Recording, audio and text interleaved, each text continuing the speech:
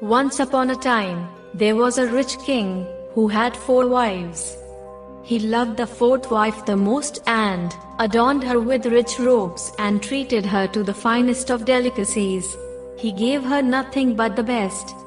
He also loved the third wife very much and was always showing her off to neighboring kingdoms.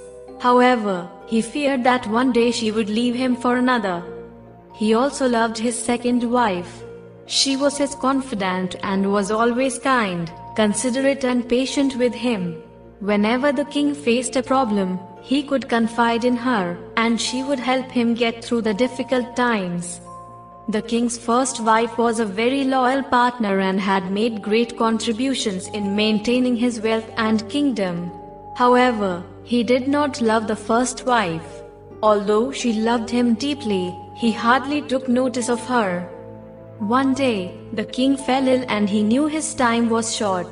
He thought of his luxurious life and wondered, I now have 4 wives with me, but when I die, I'll be all alone.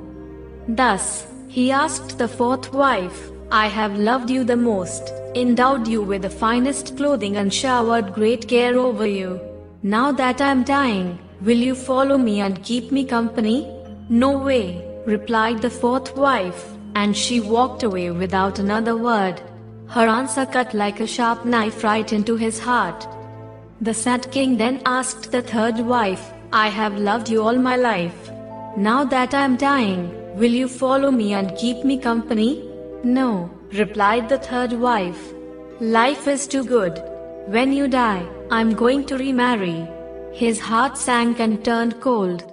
He then asked the second wife, I have always turned to you for help and you've always been there for me. When I die, will you follow me and keep me company? I'm sorry, I can't help you out this time, replied the second wife. At the very most, I can only send you to your grave.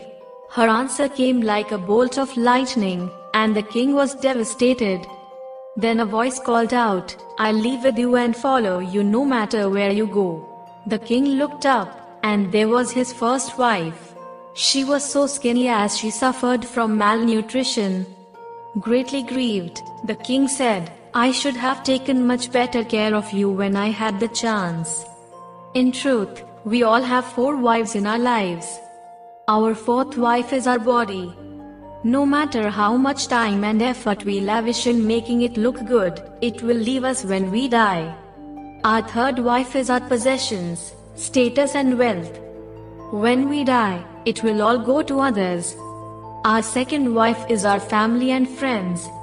No matter how much they have been there for us, the furthest they can stay by us is up to the grave.